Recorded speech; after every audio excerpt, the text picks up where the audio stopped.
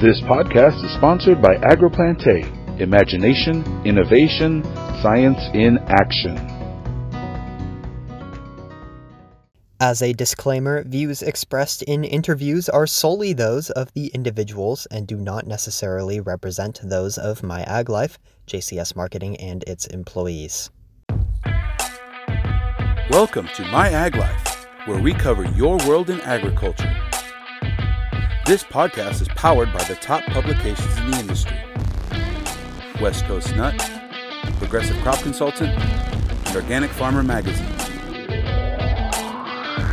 Here is your host, Taylor Chalstrom. Hi, welcome to MyAgLife. Today we're talking with Cameron Zuber, UCCE Orchard Crops Farm Advisor in Madera and Merced counties, about identifying and mitigating replant challenges in almond orchards and really preparing new orchards for issues they may face. Welcome to the show, Cameron. Thank you. Thank you for having me. Yeah, it's great to have you here again. Cameron, removing and replanting an almond orchard can really be a difficult decision for a grower. It's not an easy one. So besides a tree's, old age and having to just be replaced generally from old age, what are some of the potential problems or patterns a grower might look for in their orchards that could also determine the decision to replant? Probably the most important ones would be how much are you making off of it, and then how much you're spending on it. So make and profit is highly dependent on yield, which is somewhat dependent on tree age, but really it comes down to the overall orchard's health in that matter. So age is a nice rule of thumb to start thinking about these things, but you need to look a little bit more deeper on what is actually happening at your orchard. Like, is it a plateau on the yield year to year? Is it a slight decrease? And then if it's a slight decrease, what are the potential reasons for that, right? I know plenty of growers who had very old orchards that were still producing well, but the main issue they were having was they didn't shake well because they were getting too big, even though the yield was still there. But most of the time, there's some level of decline. So the question then becomes, what is the cause of that? And can that be remediated now with minimal inputs that make it still profitable, right? So if you're dealing with common replant diseases, let's take nematodes, while there might be solutions to manage for that pest now, the cost of it may not necessarily make the most sense, especially dependent on yield, right? Lacing trees cost money and time for it to get up to being profitable and helpful. So along with that goes into the input costs, which can be variable year to year, but depending on what crop you're growing, tree nuts or fruits, and which ones and where you are, those input costs can also be a determining factor, even though your yields might still be the same or increasing. So those you may not have a lot of control over, but it is a part of the math that at least some growers think about. Definitely. And so it sounds like sometimes there's a solution to these that could mitigate the need for a replant. Other times it's, virtually out of a grower's control. But I understand, using some publicly available satellite imagery can kind of help determine if it's, how widespread the problem is. Is this something that can be mitigated, or is it too far gone? How can a grower use this type of public imaging to their advantage here? Of course, you're probably speaking of satellite images, and I should say even if I mention a product or brand, don't take it as a recommendation. I'm just using it as an example. But one that I tend to use is from Google Earth. It's a little bit more advantageous than like Google Maps and their satellite images, because with Google Earth, typically you can go back and forth through time. So you can see how your canopy is developing, but also get a spatial understanding of, at least with canopy growth, if they took the image when there were leaves out, how vigorous it might be. And it shouldn't be a replacement to boots on the ground. Best fertilizer is a grower's shadow. It's just another area and a point of information to help inform growers on what can be a very difficult decision, as you alluded to. So it's a very nice spatial representation, and it helps potentially dial down on how prevalent an issue is, but could also provide some insights into what issues there may be. And I want to get into some of those issues just a little bit here, Cameron. I understand cooperative extension and the research within it kind of categorizes these replant issues into four areas. I'm just curious what the main foes are. Well, I wouldn't say cooperative extension categorizes it. I do. It just helps to break it out. And really, two of those categories are nested within another one. I just tend to pull them out. So the ones I typically use when I'm speaking to growers is physical and chemical factors, or sometimes called abiotic. And these are typically ones attributed to like non-biological reasons or organisms. So they can be things like salinity buildup, an existing high or low pH that the grower may or may not already be aware of, hard pans that may not have been addressed, variable soils, degrading soil properties that make infiltration an issue, and other stuff like that. So again, I'm not talking about like, nematodes and critters. It's more like abiotic and chemical factors.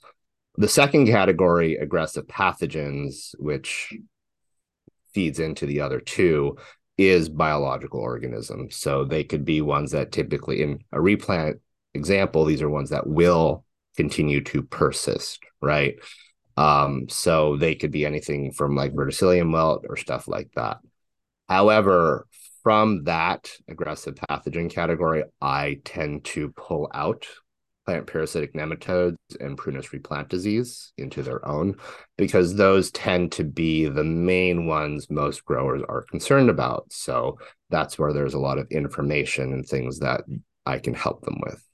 So with plant parasitic nematodes, and I do want to pause and say there are many types of nematodes. These are ones that are detrimental to plants. Just because there are nematodes doesn't mean they're bad. It's all about context. But for plant parasitic ones, there's various kinds, right? And which ones those are and which ones you have is very much can inform what you can do about it. And then prunus replant disease, which we might talk on further, is kind of related to it, as it is also some sort of soil pathogenogenic complex that can impact the overall tree growth. And why we care about them and why we want to manage about them is because they impact the growth of your trees, which then can impact your yield. And that could just be not just killing them, but also just reducing their overall vigor. So those are the four categories: so physical and chemical factors, aggressive pathogens, plant parasitic nematodes, and prunus replant disease. But again, those are mine, not necessarily cooperative extensions. Definitely. Thanks for that clarification. And we're going to go into a little bit about tackling these issues after a word from our sponsors here. AgroPlante is the leading manufacturer in specialty products. AgroPlante formulates products that rise to the challenge of today's growing conditions. Saline and sodic soils reduce crop yield and cause significant crop losses. AgroPlante developed Cation EX5 Plus with growers in mind to manage soil salinity. With multiple years of research, Cation EX5 Plus has proven to be an excellent source of calcium and an effective soil salinity manager. Run it through drip irrigation without any issues. Simplify your application method with innovative and efficient formulations. Alleviate salinity stress with Cation EX5 Plus. AgroPlante. Imagination, innovation, science in action.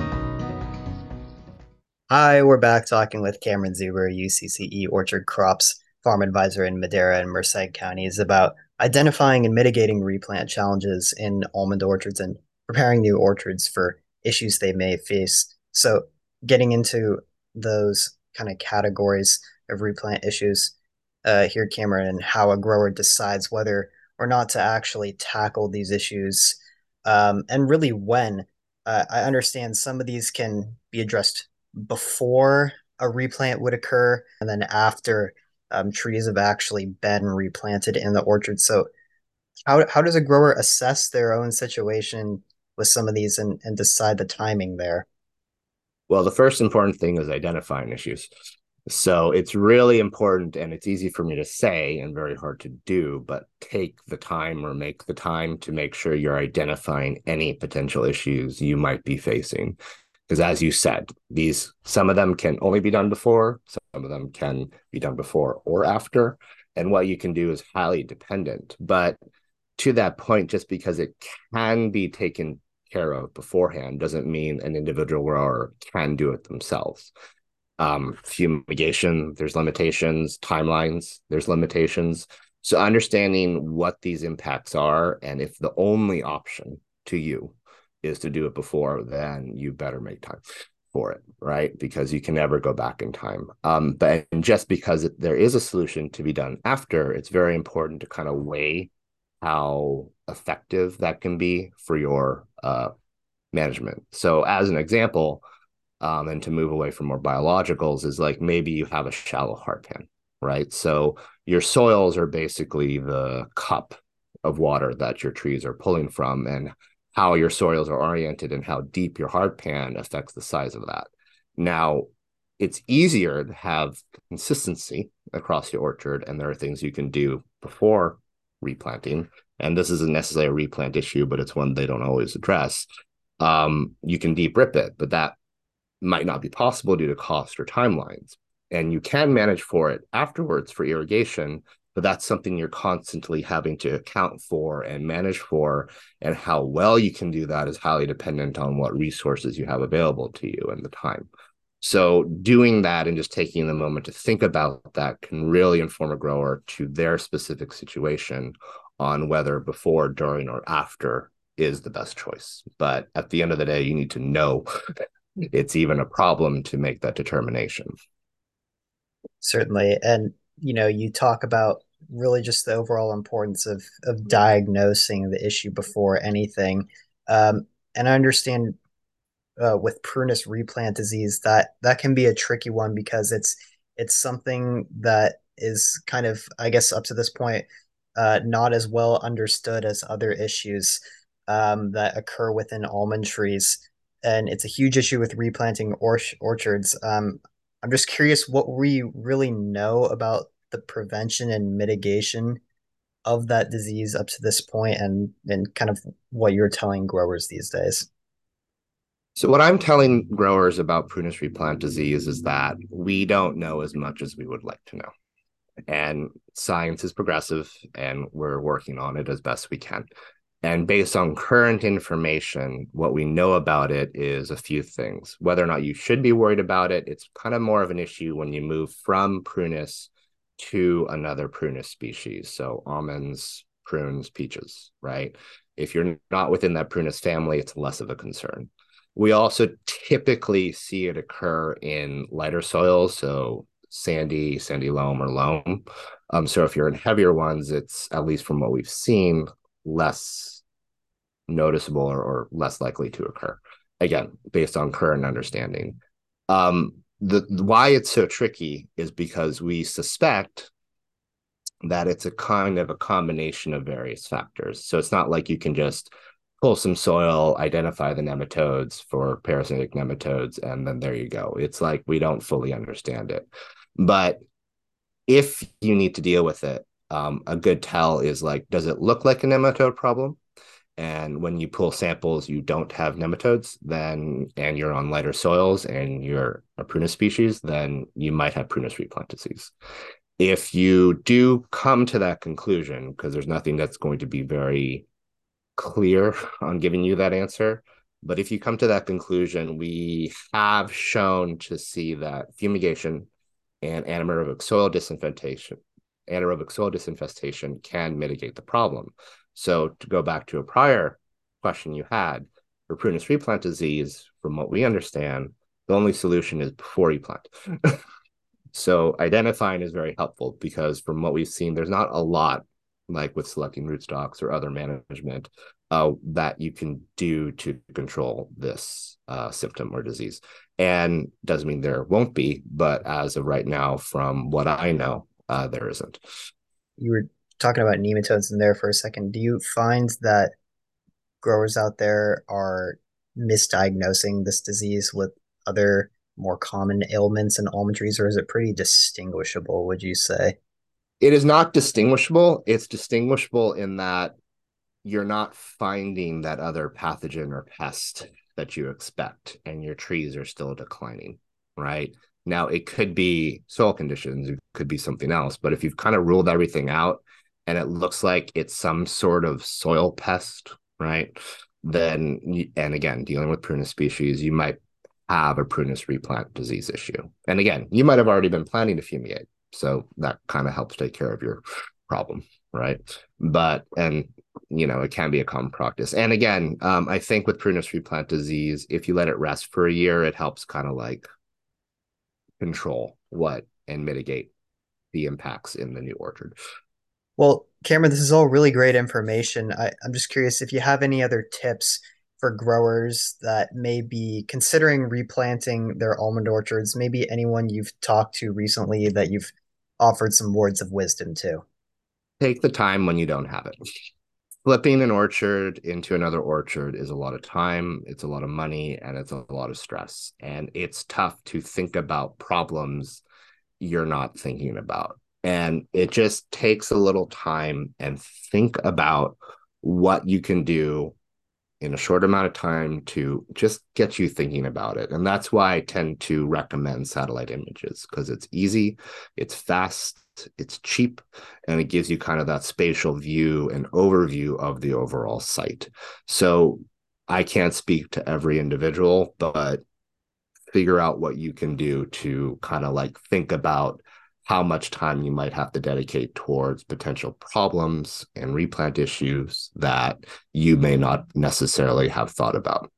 Because while there are potential solutions after planting, sometimes it's best to deal with it when you're actually replanting that orchard. Definitely a great tip there.